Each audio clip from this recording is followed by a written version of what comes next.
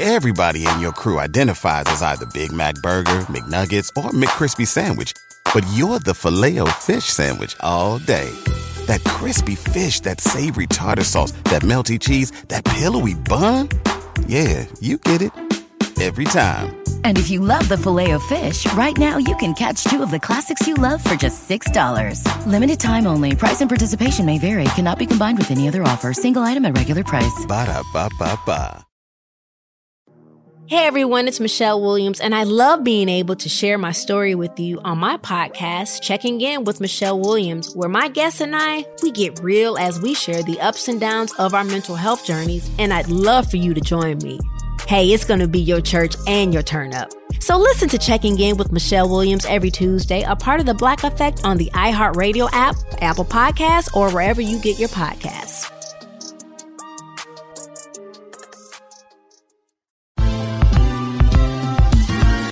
Ever wondered how a book gets made into a movie? Or how to master the art of cooking? Either way, we've got you covered with the Two Guys from Hollywood podcast.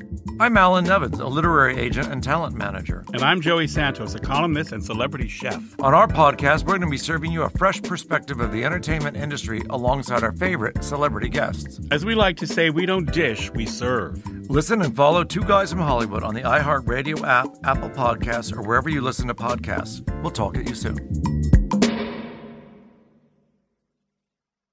Hey, thanks for downloading this podcast. If you want to listen live, be sure to download the iHeartRadio app and search for Fantasy Sports Radio Network. Thanks for listening and enjoy the show.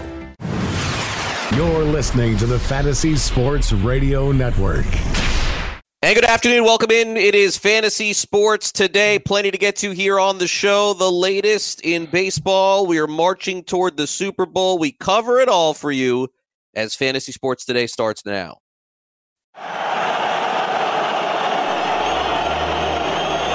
Fantasy Sports Today. Toward the end zone. It is caught. Seattle's going to the Super Bowl. Fires up the middle. Pass is caught by Owens. Owens made the catch. Pass is caught. Diggs. Sideline. Touchdown. Unbelievable. Toss to White.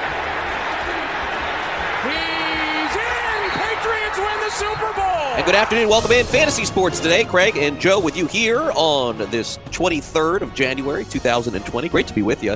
Talking some football, fantasy baseball, and everything that is going on in the world of sports. Follow me on Twitter at Craig Mish. Follow Joe on Twitter at JoePizzaPia17. And Sean Guastamacchia, as always, our producer of this show. And the Super Bowl proposition bets all get released tonight in Las Vegas. So early next week, we're going to have a chance to dive into all of those. I know a lot of people like to play the anthem and the hairstyle and what they're wearing and all of that stuff. But I don't think that what people realize, especially in our industry, is that you cannot bet a lot of money on these things. I mean, some of these are $50 bets, the most that you can do online. The real ones are the games, and the real ones are the players, and the real ones are the ones they release in Vegas. And so you got to make sure you listen to the show next week for all of that content. We'll give you the very best possible. And, of course, over at sportsgrid.com, you can download our Super Bowl betting guide for 2020. Make sure you grab that as well. But, Joe, good afternoon to you. Another show for us here as we close in the first non-football weekend of any kind, unless you include the Pro Bowl. Yes. Is there a prop bet that I can bet on something where Shakira and I spend some quality time together? Because I'll put all my money on that if that's available, I'll put all or my if money I can influence it. Yeah, exactly. You can put on your money to try to influence, but I'll put all my money against that, actually.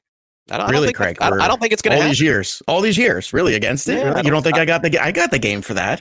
I think she's married now, I would imagine. Well, there's a lot working against you. I mean, given the fact that you're in New Jersey and she's not. I can make long distance work with her.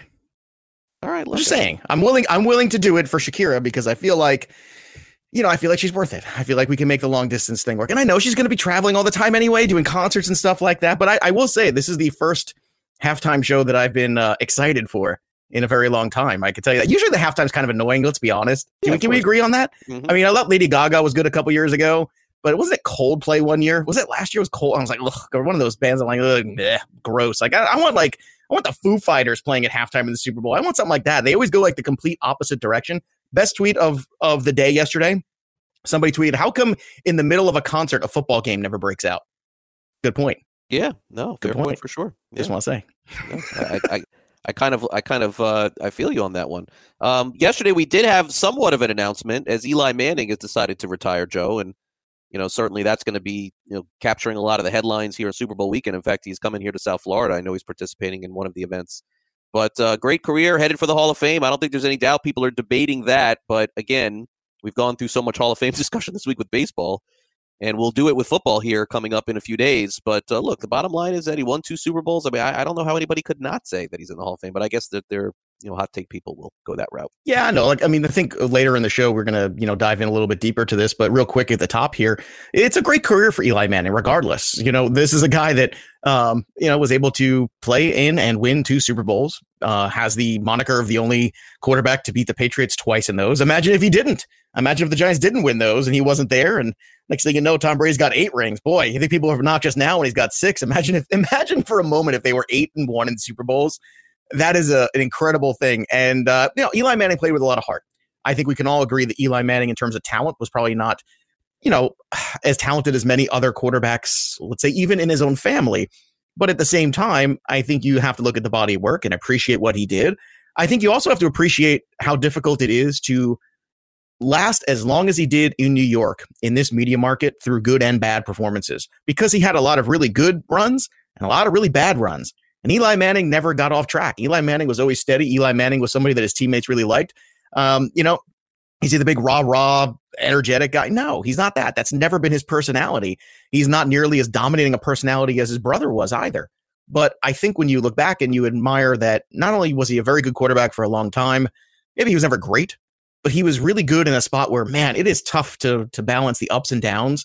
And I think the Giants fans, although they were kind of upset with the last few years of the Eli Manning era, if you're a Giants fan, there's no way you could trade the Eli Manning era for basically anything except the Parcells era. And look, you had the same amount of Super Bowls you got out of that era. So really, it's nothing but blue skies as far as I'm concerned. And a guy that's going to go down in history probably is would you say the best Giants quarterback ever? I mean, Y.A. Tittle? Was that where you go, right? I guess so, but I mean, Eli. I didn't see Tittle play. I know you did, so Yeah, I mean, I did. I actually interviewed him last year. Did you really? Yeah, actually no kidding. You didn't see him play though. I'm just breaking your balls. No, I did. I did. I saw him play. How did you see Y.A. Tittle play? In what, like an old timer's day? I have like the cornfield, like the baseball. I have the football. Oh, that's good. You plowed into the iguana field and you were able to build a football field. That's how I do it. For sure. That's terrific. I like that. All right. So from a lighthearted story to a very upsetting story. It's nice transition, boy. It's Joe Pisapia's favorite player in the NFL. No, it's not. His old favorite player in the NFL. This is right down the street from my house. In fact, my in-laws, their family live in the same complex. I've mentioned this several times, of Antonio Brown. We were actually, yesterday all together. So we were discussing this because they were saying about how it's just a horrible situation in their neighborhood. Everybody hates him. Hates living next to Antonio Brown. The police is always there. There was helicopters the last couple of days flying over the house because of what happened. And then late last night, Andy Slater, a good friend of mine here who covers sports in South Florida, posted the report that an arrest warrant has been issued. And in fact, I mean, I'm guessing that by now it's certainly possible that he has been arrested and who knows. But a very sad story, Joe, is coming to an end here. I think that we had that glimmer of hope that something would get turned around, and I'll never rule anything out, but by the time that he gets his life together, and he's 32, but by the time he gets his life together, let's say at 33 as a hope, 34 as a hope, I think that I'm losing hope that we'll ever see this guy play again in the NFL. There's just so many things that are getting stacked against him, and I feel like when this all ends, we're going to find out that there's some severe mental illness going on here. I'm very sad for this, and I said I see him at school and all this stuff. It's just I don't know him. I can't say it's heartbreaking, so I can't go that far, but it's like I'm so close to this situation here with the guy living 10 minutes from me that I want to see this end better than what it looks like it's going to end here. Yeah, it doesn't look like it's going down a good path, that's for sure. And I'm sure there's a combination of mental illness. I'm sure there's a combination of CTE. I'm sure there's a combination of a lot of things going on with Antonio Brown. And this is also what happens to guys who, when they're out of the routine of football. These guys, some of these people, all they know is this game. And when this game is taken away from them, they lose their mind. Literally, they don't know what to do or how to move on with their life. And it's very sad. It makes you really appreciate some of the other people that have been able to move on from it. And it's a good cautionary tale, too, for any parents of child athletes, too, to make sure that you expose them to different things. They're playing the travel ball all year round. All they do is play baseball. That's it. That's what they do. Well, at some point in time in their life, baseball is going to be over. Some point in time, maybe sooner than you realize. What are you doing for them? What are you exposing them to? What are you trying to show them that life is more than just a game?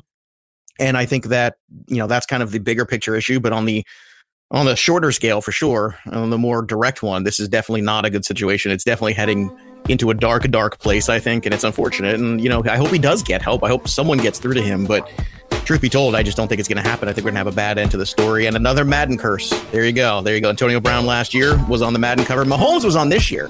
So maybe the Madden curse of Antonio Brown was so strong it skipped a year. That's the only thing I can think of. Hopefully so. All right, we have the opening drive coming up next. You're listening to Fantasy Sports Today. We'll be right back. Don't go away.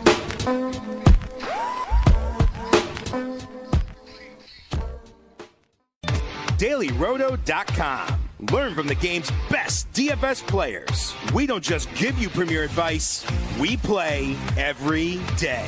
All major sports, all year round, we never stop. Industry-leading DFS tools and custom projections. And now, the DailyRoto.com Optimizer. In minutes, build and optimize lineups for cash games and tourneys. Learn from the game's best DFS players. Join DailyRoto.com.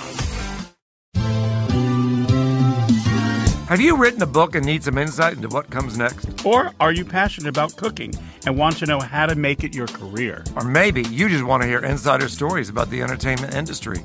Either way, we've got you covered with the Two Guys from Hollywood podcast.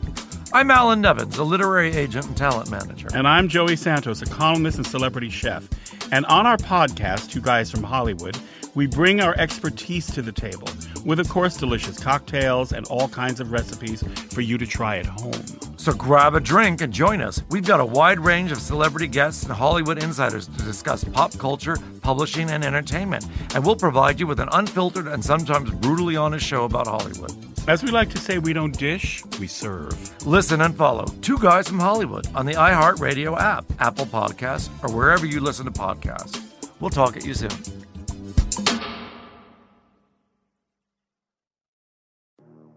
Hey everyone, it's Michelle Williams, and I love being able to share my story with you on my podcast, Checking In with Michelle Williams, where my guests and I get real as we share the ups and downs of our mental health journeys, and I'd love for you to join me. I'm still on my own journey, but I want to be transparent with you because as I was posting all the highlights of my life on social media, I was breaking down. And too many people fall victim to the picture-perfect image of the high life, so I created a space to discuss the good and the bad. We can laugh, man, we gonna learn, and most of all, I hope to inspire you to go on this journey with me to better mental health. This is gonna be your church, your turn-up, and everything in between. So join me on my podcast, Checking In with Michelle Williams, a safe space for every kind of person. Listen to Checking In with Michelle Williams every Tuesday, a part of the Black Effect on the iHeartRadio app, Apple Podcasts, or wherever you get your podcasts.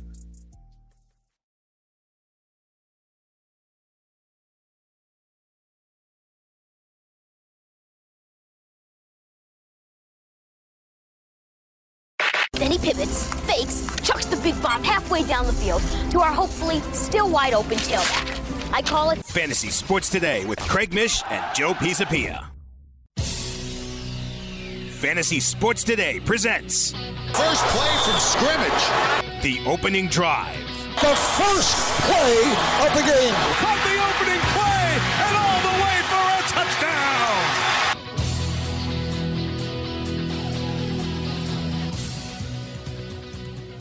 Welcome back, Fantasy Sports Today. It's time for our opening drive here on the show. Let's be honest, it's January 23rd. We're in sports purgatory. We're the week before the Super Bowl. We are weeks before pitchers and catchers report for baseball. This is a different time of the year for fantasy sports. There's no doubt. In betting, of course, you still have hockey, you have the NBA, you have college basketball, and so I'm immersed in all of that right now. But look, it's just not quite the same as having that and having fantasy sports. So, Joe, let's start off with first down here on the opening drive. Luis Rojas is the new Mets manager by all accounts. This is someone that's just basically a bump up in the Mets organization because they certainly don't have to be punished for anything that the Astros or the Red Sox did. And an awkward situation now comes to an end with Carlos Beltran.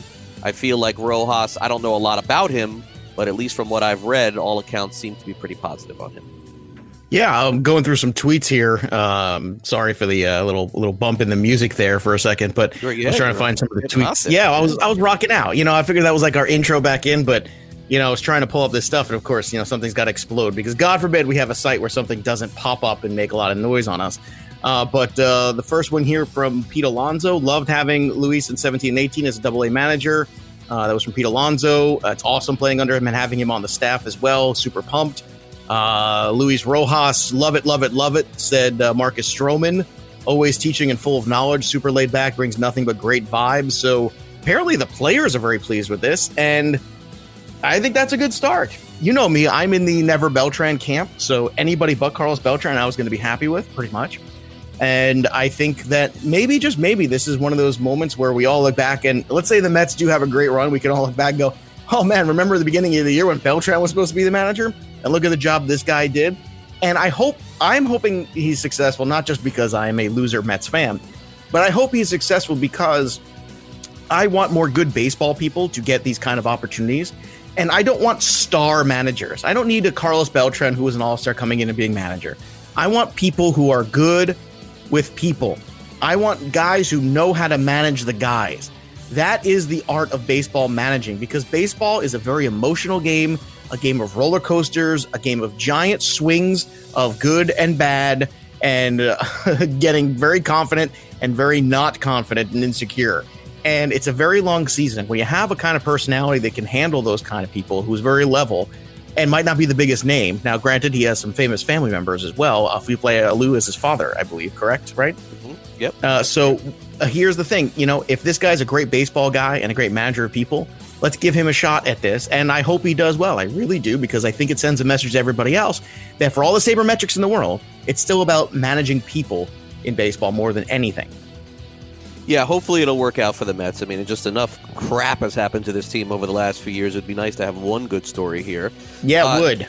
It would. Over to second down here. Not a huge baseball day yesterday. Still a lot of carryover from the Hall of Fame as Derek Jeter and Larry Walker visited New Jersey and New York and had their press conferences there to discuss everything happened. Some really good stuff, by the way, coming out of that as well. But for our purposes, for fantasy purposes, the Philadelphia Phillies were the ones making not a lot of noise, but maybe a slight knock on the door. They signed Francisco Liriano. They also invite Neil Walker to their club as a non-roster invitee for spring training. It's funny how, Liriano, Joe, there's a new rule in baseball. Obviously, you have to face three batters, so that's going to hurt Liriano a little bit being lefty. But, you think about his career, man, this guy's been around a long time, a lot longer probably than people anticipated. Once upon a time, a potential ace in reality and fantasy, but this dude's like pushing a 15-year baseball career. It's been impressive. Yeah, when you look up and you realize that's kind of incredible. And he's had some very good years. He has some very good years with the Pirates there. Liriano was a guy at his peak, was a lefty to strike guys out. But look, I think when you're trying to just bring in some bodies and some guys that can help you with some depth, it's not a bad one. Neil Walker is a versatile player, a good bat too. And there's some rumors right now. I don't know whether you take this or not, but John Heyman's talking about that the Reds are apparently still a player for Castellanos. So that's a team that we have not put together with Castellanos as of yet. We talked a lot about the Rangers, a lot about the Cubs, but if this ends up happening, boy, the Reds really sure are making a push this year too, because now with Gray, with Castillo, with a possible bounce back from Trevor Bauer, with Desclafani, that's a decent enough rotation where all of a sudden, the middle of an order with a Suarez, with a Castellanos, and with a Moustakas, Reds might be making a little run here. Now, I don't know if this is going to happen, but it's certainly something to think about, and it weakens the Cubs at the same time. Yeah, and we'll keep an eye on Castellanos for sure. He's definitely the best free agent still out there. The Reds would have to give up actually, I'm not sure if they'll have to give up a draft pick for guy. I don't think so, because he signed with the Cubs. So this is just basically him taking the market. He was traded to the Cubs. Yeah, so I don't think they would have to give up a draft pick to sign him. Yeah. Right? Is that how it happens? If you're traded, if it's in the same year, if it's in the free agent year, you don't have to. If it's before the year, you do. Okay, so in other words, I'm the Detroit Tigers. I trade Castellanos midseason. You lose. It's not my Get nothing. draft pick. It's not right. I lose that chance for the draft pick. Okay. Right, in retrospect, then, do they get enough in that consideration? No, they should. In retrospect, this was kind of a stupid move by the Tigers, right? A team that's rebuilding. Would you rather just hold Castellanos? It could have been. And the reason why I know this, I dug a little bit deeper because that was part of the Marlins thinking of acquiring Jonathan Villar. They did it before the season. So if VR has a monster year, let's say, because look, I don't know that anyone would pay him, Joe, $17 million next year, $18 million. I'm not sure. But let's say he had another year, just like he had this year, and the Marlins offered him the qualifying offer. They could. They can offer him the qualifying offer because he came over before the year started. But if they were to trade him, no, they would get nothing back in return. That's the way that works. If you're the Tigers now, you're sitting here going, "What the?" I know there's other stuff, but it's not being run well. No, it is not being. Well, it just doesn't make any sense because they got Paul Rashawn and Alex Lang, 2 pitching prospects. Yeah, they like Lang, I know, but they're not headed in the right direction. I think they're further back of anybody in these rebuilds. That's okay. Mize and nothing is basically the story for me. Well, Manning too. Manning's a nice pitcher. Pitching, yeah, some pitching. Donovan McNabb, third down, says the Eagles were distracted from Terrell Owens following their Super Bowl. I don't know why. I guess when you're asked questions, you have to answer them. So I give McNabb credit for that. But why are we going down this road again here? I'm not sure. Like, these two guys will just never like each other. They'll never get along. Owen said that McNabb choked, right? Like, that basically. Well, he did. Let's be honest, he did, right? I mean, key word there, after the Super Bowl, right? So did he get to the Super Bowl without T.O.? Correct me if I'm wrong. I want to say the answer is no, right? And last time I checked, T.O. was playing on a broken leg in that Super Bowl too, correct? I don't recall. It was a long time ago. I'll take your word. Well, the answer is yes. He was. He was playing with a partially broken tibia and practically playing on one leg and still out there catching balls. So, I mean, I understand these guys don't like each other, but bro, come on. Let's not pretend like T.O. wasn't a big part of how you even got to that Super Bowl. And if you were so great, maybe get over some of the NFC Championship losing streak to every team under the sun. When you didn't have T.O., I mean, you could have done it on your own. And I like Donovan McNabb. He's a heck of a quarterback. Seems like a nice dude, but you follow a lot of these guys in the locker rooms. Do these guys really keep these grudges way this long? I mean, who cares at this point? Players, when they're done, they don't have a lot to talk about. That's like wrestlers too. They keep talking about stuff that happened 20 years ago. Part of the equation. When you're bored, what else do you do? I mean, there's only so much Netflix and TV that you can watch. Prepare people for life after the game. The game's going to end on everybody at some point in time. Everybody. Yeah. It's easier said than done. Everybody would be fine if it wasn't the case. But that of course is the case. All right, we got to cut this short here, so we'll have to punt on fourth down here. But coming up next, plenty more to come on Fantasy Sports Today. Tom Grieve, who is the television color broadcaster for the Texas Rangers, is going to join us here on the show. We'll talk about the new ballpark in Texas.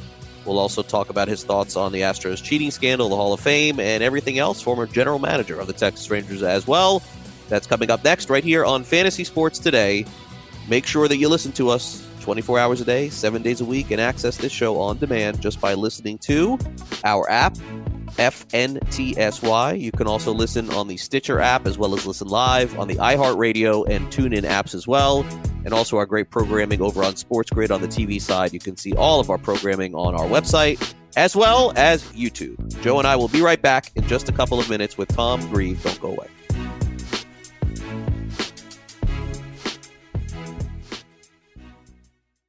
DailyRoto.com. Learn from the game's best DFS players. We don't just give you premier advice, we play every day. All major sports, all year round, we never stop. Industry-leading DFS tools and custom projections. And now, the DailyRoto.com Optimizer. In minutes, build and optimize lineups for cash games and tourneys. Learn from the game's best DFS players. Join DailyRoto.com.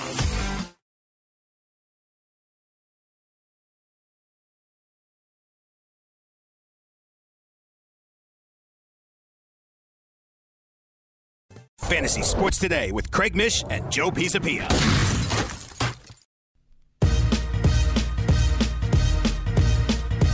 And welcome back to Fantasy Sports Today. Craig Mish along with Joe Pisapia. And with baseball season fast approaching and fantasy baseball season fast approaching, boy, we got some really intriguing questions, I think, to ask about the Texas Rangers. And who better to do that with former big league player, former general manager of the Texas Rangers, and, of course, the current color broadcaster on the television side for the Texas Rangers, Tom Grieve, joins us here on the show.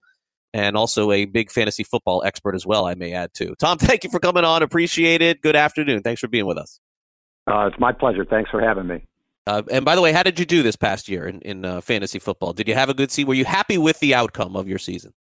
I had a pretty good year. I won one of the leagues, and the other league, I made a strategical blunder of picking Antonio Brown in the second round. Oh. I figured that the big problem at the time was his helmet, and I couldn't imagine he wasn't going to play because of a helmet. Didn't see the other stuff coming at the time, though. Yeah. The unfortunate part, Tom and Joe and I have talked about this, is I actually, and you'll see the stuff, coming out today and tomorrow. Hollywood, Florida, Tom, is actually where I live, and he lives about 10 minutes away from me in a complex very close. In fact, my in-laws live in the same complex as him, and so I can only tell you that it is a very sad situation there with Antonio Brown. But let's move on to happier times right now with the Texas Rangers. And I think that from our position, Tom, what we don't know, and you as a former big league player and a general manager, and knowing the way that the Rangers are doing things in 2020, is that the one question that we can't answer as analysts, as fans, as people who watch, is what this ballpark is going to look like, what this ballpark is going to play like. And it's just a dynamic that we can't touch. We have no clue. Is there any insight at all that you have as to what this may be like? Have you seen it at all? And can you enlighten us a little bit?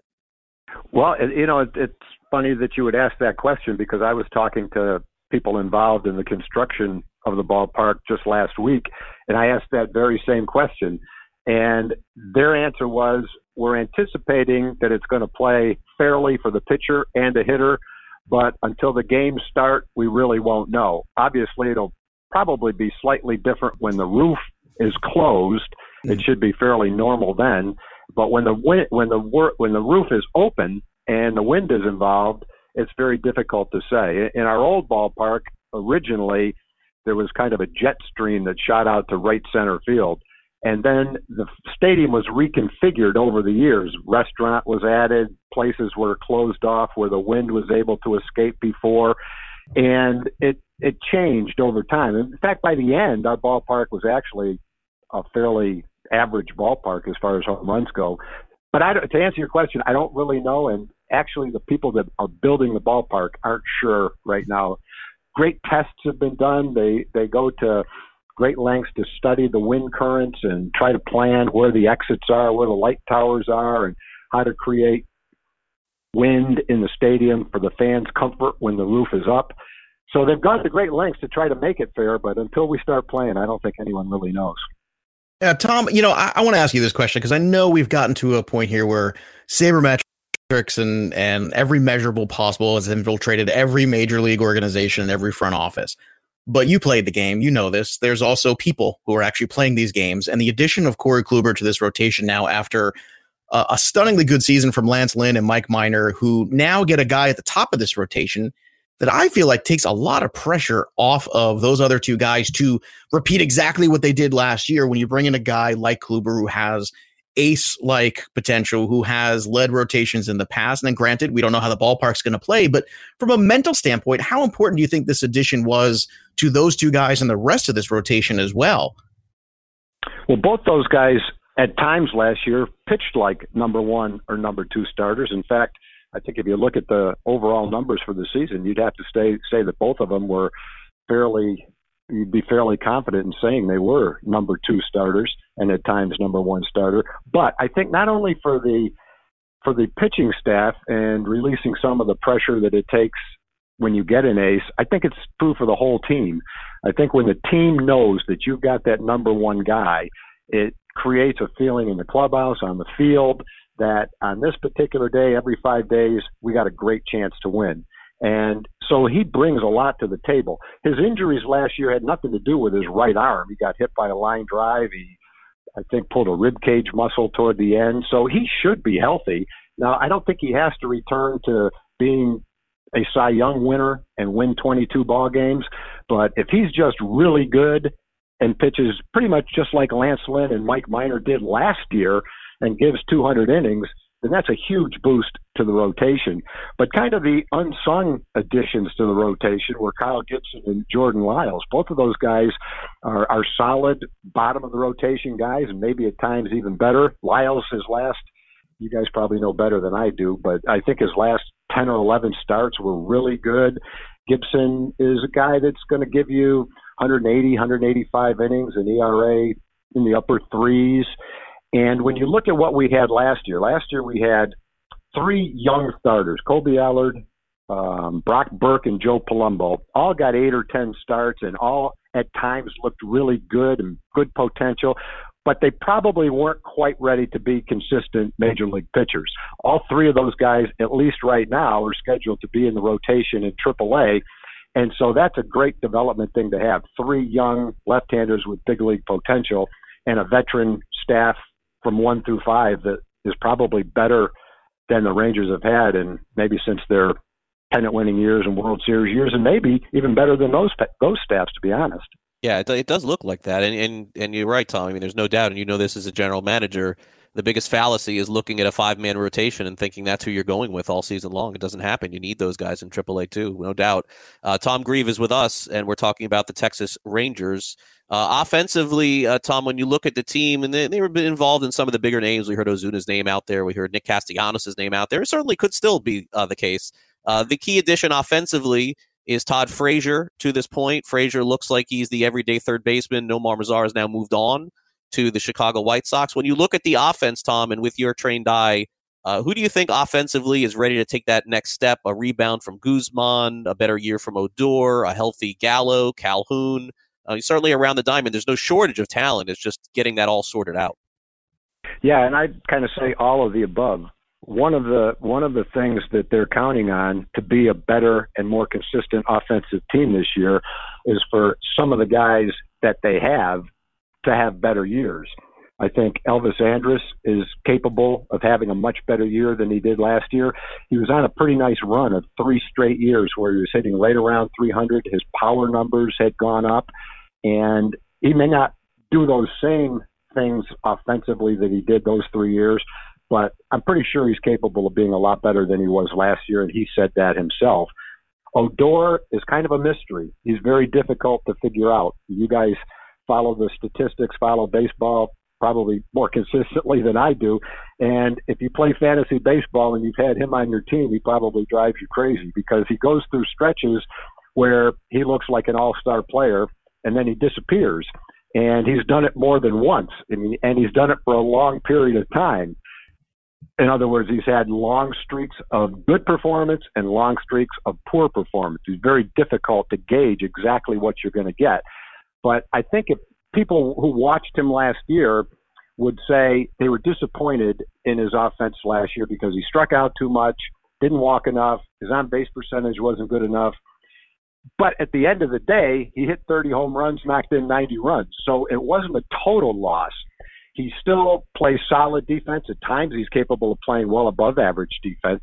And for me, the bottom line with Rugi is always he's a great kid and he's a hard worker and he has a strong desire to succeed. There's no complacency. There's no living on his contract type thing. This kid's a good kid. Maybe sometimes he's out there bearing down too hard, and sometimes you hear great athletes say this from time to time. Sometimes when things aren't going the way you want, you have to almost take a little bit of a step back and relax a little bit. And don't try to throw it 100 miles an hour. And don't swing trying to hit a 500-foot home run. Just kind of step back a little bit. That's one thing that's very difficult for Rugi because he knows only one speed, and that's put the foot on the pedal and push it down as hard as you can. And I think that's probably one of the things that's caused him problems over the past. But anyway, he's another guy they're expecting to improve. I think if Todd Frazier plays third and stays healthy and hits 260 and hits 22 home runs and knocks in 79 or 80 runs, that'll be a real solid performance. He's a good defensive player. That'll be a big improvement over last year. Let's see. Other guys, Willie Calhoun showed some really nice signs last year. He'll be a young player that they look for continued development. Joey Gallo was one of the best offensive players in baseball last year until he got hurt. They're not looking for improvement from him. They just want him to continue where he was before he got hurt last year. He was an all-star and really a star, a budding star, and a breakout season if he hadn't gotten hurt. Chua is a very steady player, and I think he'll be the DH, and they'll look for him to do things that he's done in the past. So the other guy that you wonder if he can back up last year with another one this year is Danny Santana. Santana was a non-roster guy, didn't break with a team in spring training, and was our best player last year. If he can just come close to that, they'll be happy with him. I think he's going to get a chance to play center field. But really, if you guys looked at what I just talked about and on paper, you'd probably look and say, well, that's a good start, but it'd really be nice if there was one more guy in the middle of the lineup, especially if he was a right-hand hitter. And that's why they had talked about Rendon and Donaldson. And I don't know what their plans are right now, but just from a personal standpoint, I think Nick Castellanos would be a very nice addition to the team. They talked about if they got him, maybe playing him at first base. Ronald Guzman is there right now. Ronald's a great defensive player, but you just got to hit more to play first base. And, maybe he will, maybe he won't. He's got power. But it'd really be nice to get a veteran guy, right-hand hitter. We're a little bit left-handed right now. Castellanos at first base would look really nice right now. Okay, Tom, let's take a quick time out. We'll be back with more here. We have Tom Grieve with us on the show, the color broadcaster for the Texas Rangers. We're going to dive more into what is going on in the world of baseball, the Hall of Fame, and everything else. Don't go away.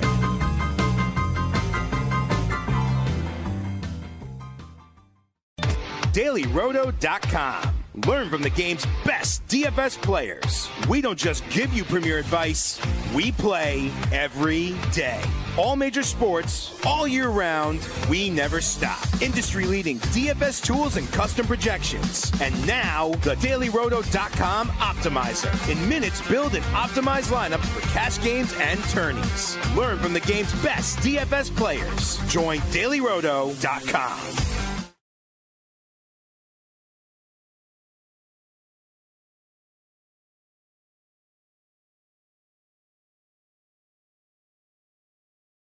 Fantasy Sports Today with Craig Mish and Joe Pisapia.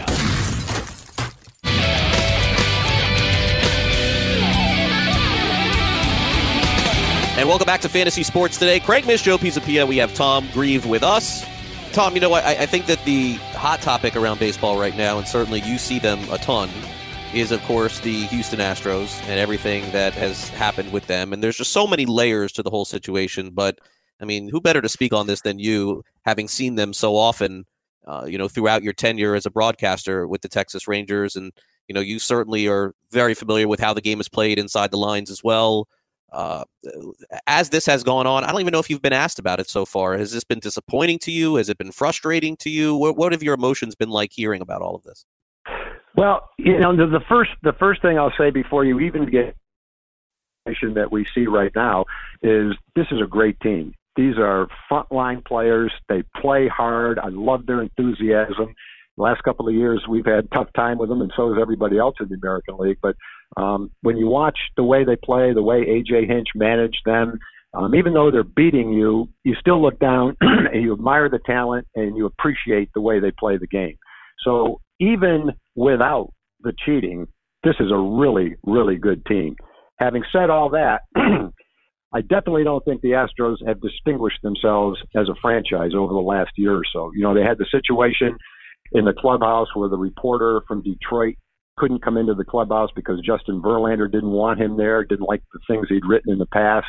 And, that's a breach of etiquette, a breach of the way you're supposed to conduct yourself as an organization. You don't have to like every reporter that comes in, but everybody should have the same access. And Major League Baseball told them that. That's not something that you should be proud of. In addition to the cheating, I think a bigger stain might be the way that the executive treated the female reporters after they clinched against the Yankees and to win the American League pennant. When he screamed at the girls how happy he was with profanity-laced sentences to have Osuna on the team. One of the girls had a bracelet that indicated her support for domestic violence, and obviously Osuna had that thing happen in Toronto. case of domestic violence where he was suspended. No one wanted to sign this guy. The Astros signed him, and that was their right. He served his penalty, and they had the right to sign him. But the way that he addressed these female reporters was just totally inappropriate. It was almost violent the way he screamed at them, and then the way that the Astros handled the whole situation when they said it was an attempt to fabricate a story where one doesn't exist. They didn't believe her. They trashed the female reporter. And, then several days later, they look at it again and they realize what happened, and they fired the guy. Well, you ought to get your facts straight before you accuse a respected member of the media of lying like that. It was just a terrible situation and a real stain on the Astros, and that starts right at the top, right with the owner that allowed that to happen. And then the guy himself, times you guys, someone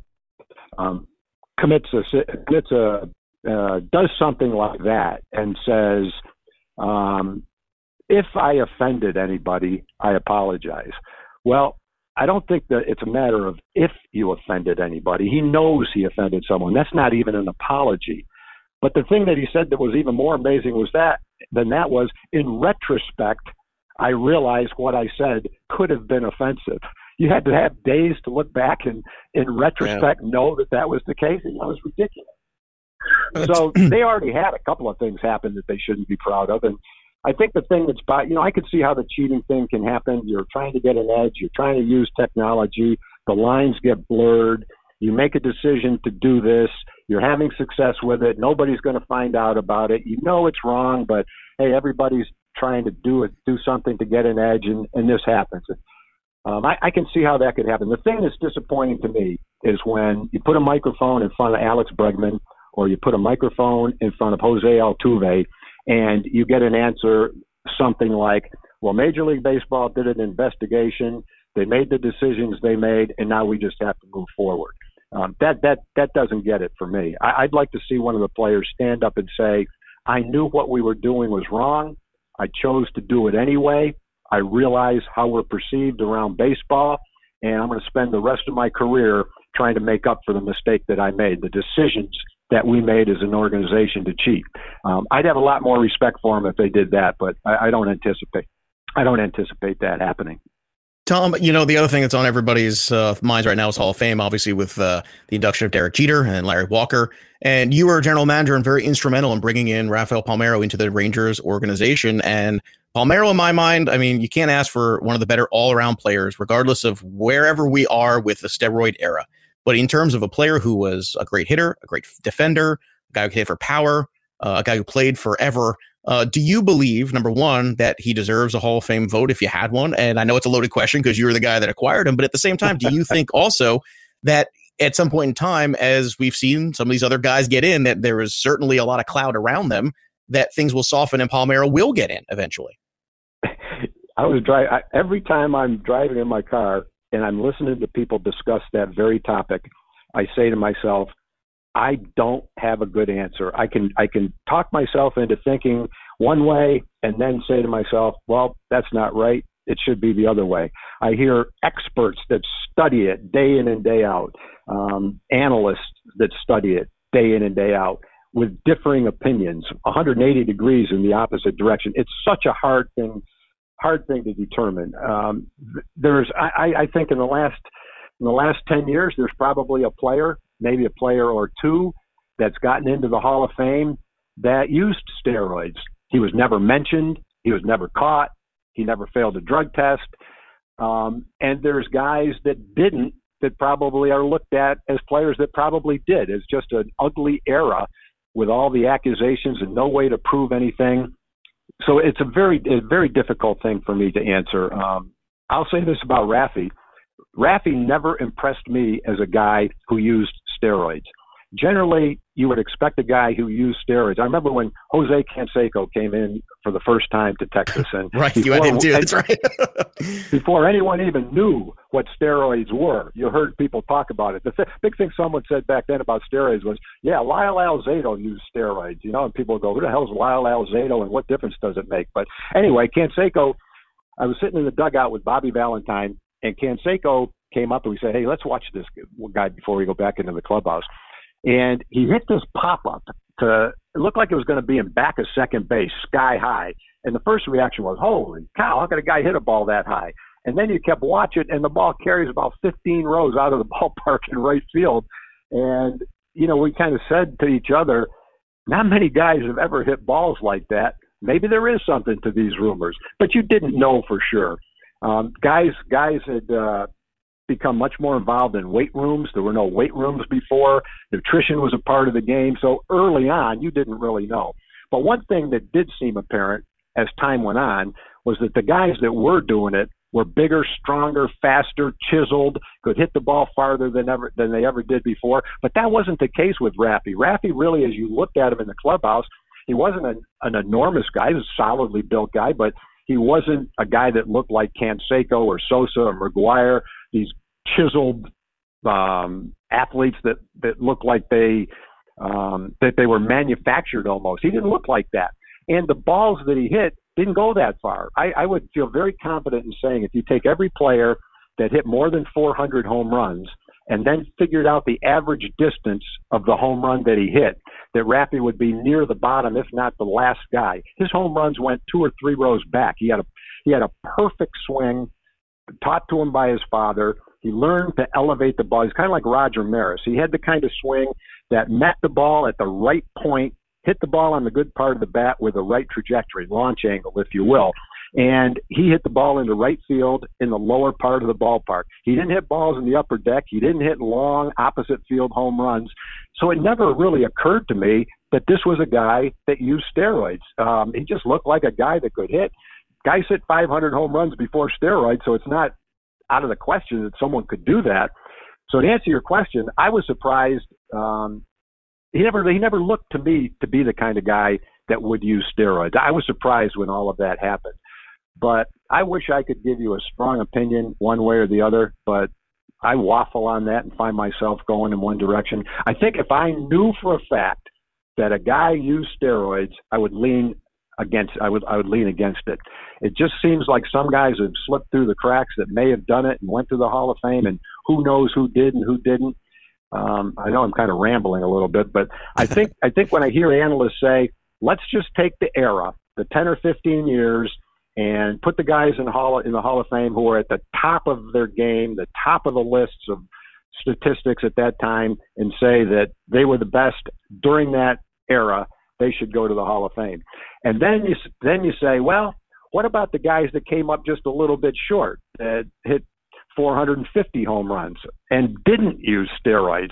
Why should they get penalized? Why should the group of guys go into the Hall of Fame that did, and then the guys that didn't, whose stats might have equaled or surpassed them if they did, don't get to go in? It's just a hot topic, and I think I'm going to just kind of shut up right now. And to the next subject I think it's great. I think it's great, Craig. What do you think? We could do 2 hours, Tom, with you, but we're short on time. So here's the final question. Tom Grieve is with us, former big leaguer, general manager with the Texas Rangers, and of course their broadcaster on television. I'll end with this, Tom. The CEO of the Marlins, who I cover here in South Florida, Derek Jeter, is in the Hall of Fame. Larry Walker's in the Hall of Fame. Should we be bothered? And should we be bothered by an individual that did not vote for Derek Jeter? Because that seems to have taken on a life of its own also in the era that you played, Tom. You're very familiar with a lot of these guys who played at Jeter's level or even above it, who did not get 100% also. But how is it possible that one lone wolf here did not vote for Derek Jeter? And should we be throwing our arms up over this? Are you throwing your arms up over this? No, I'm not throwing my arms up. The guy's got the right to make his decision, but it just doesn't make much sense. Guy played for 20 years, and anyone that knows anything about baseball knows that you could take 100 people and dig dirt for a week and a half and never come up with anything wrong about Derek Jeter. This guy is the epitome of what a baseball player should look like, what he should act like, and the way a Hall of Famer should perform. So I don't know how one guy did it. My wife and I were talking about that last night at dinner, and I said the only thing I can think of is that the guy has some relationship to the Yankees or looked at the Yankees and said, you know what, Mariano Rivera went in last year unanimously. Derek Jeter deserves to go in, But I think Mariano Rivera is even a stronger candidate than Derek Jeter, and I have to distinguish between the two. And the way I'm going to do it is I voted for Mariano Rivera, and he went in unanimously. I'm going to withhold my vote for a year on Derek Jeter to distinguish between the two. That's the only thing I can come up with as to why the guy didn't do it. But I guess nowadays you have to be public with your vote, don't you? Not on this one. No, not on this one. Okay. No, you have there's a little box, Tom, that you click, that you check if you want it public, and if not, the the guy or woman is under no obligation to release it. And by the way, your explanation is a lot plausible than mine. I mean, mine is just the guy sent in a blank ballot. That's the only thing that I can think of. I can't think of anything else. That probably makes more sense. I didn't know that, but I would guess that this guy is never going to come forward, or if he does, he's never going to go to New York again. No, he would not be allowed. Tom, thank you so much for giving us so much of your time today. We really appreciate it, and we look forward to catching you on the television broadcast of the Texas Rangers. Fantastic video you did, by the way, parting ways with the old ballpark and all the memories that were there. We're looking forward to seeing you with some memories of the new one. Thanks again to you, and my best to your family. Appreciate you coming up. Okay, you're welcome, Craig and Joe. Thanks for having me anytime. All right, Tom Grieve with us, and we'll be back with more here on Fantasy Sports Today. Don't go away. DailyRoto.com. Learn from the game's best DFS players. We don't just give you premier advice, we play every day. All major sports, all year round, we never stop. Industry-leading DFS tools and custom projections. And now, the DailyRoto.com Optimizer. In minutes, build and optimize lineups for cash games and tourneys. Learn from the game's best DFS players. Join DailyRoto.com.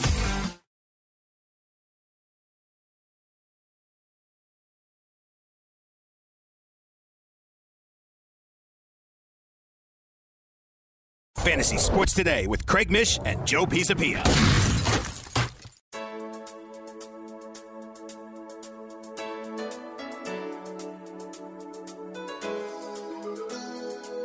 Welcome back to Fantasy Sports Today. As we wrap up the first hour of the show, here's what you missed.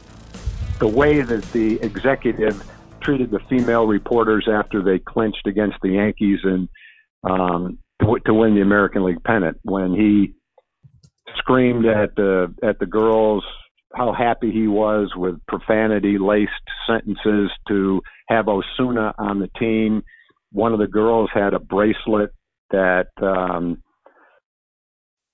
indicated her support for domestic violence, and obviously Osuna had that thing happen in Toronto. Case of domestic violence where he was suspended. No one wanted to sign this guy. The Astros signed him, and that was their right. He served his penalty, and they had the right to sign him. But the way that he addressed these female reporters was just totally inappropriate. It was almost violent, the way he screamed at them. And then the way that the Astros handled the whole situation when they said, it was an attempt to fabricate a story where one doesn't exist. They didn't believe her. They trashed the female reporter. And, then several days later, they look at it again and they realize what happened, and they fired the guy. Well, you ought to get your facts straight before you accuse a respected member of the media of lying like that. It was just a terrible situation and a real stain on the Astros, and that starts right at the top, right with the owner that allowed that to happen. Hey everyone, it's Michelle Williams, and I love being able to share my story with you on my podcast, Checking In with Michelle Williams, where my guests and I, we get real as we share the ups and downs of our mental health journeys, and I'd love for you to join me. Hey, it's going to be your church and your turn up. So listen to Checking In with Michelle Williams every Tuesday, a part of the Black Effect on the iHeartRadio app, Apple Podcasts, or wherever you get your podcasts.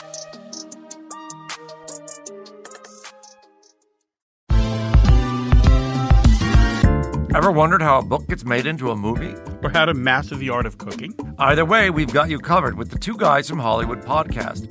I'm Alan Nevins, a literary agent and talent manager. And I'm Joey Santos, a columnist and celebrity chef. On our podcast, we're going to be serving you a fresh perspective of the entertainment industry alongside our favorite celebrity guests. As we like to say, we don't dish, we serve. Listen and follow Two Guys from Hollywood on the iHeartRadio app, Apple Podcasts, or wherever you listen to podcasts. We'll talk at you soon.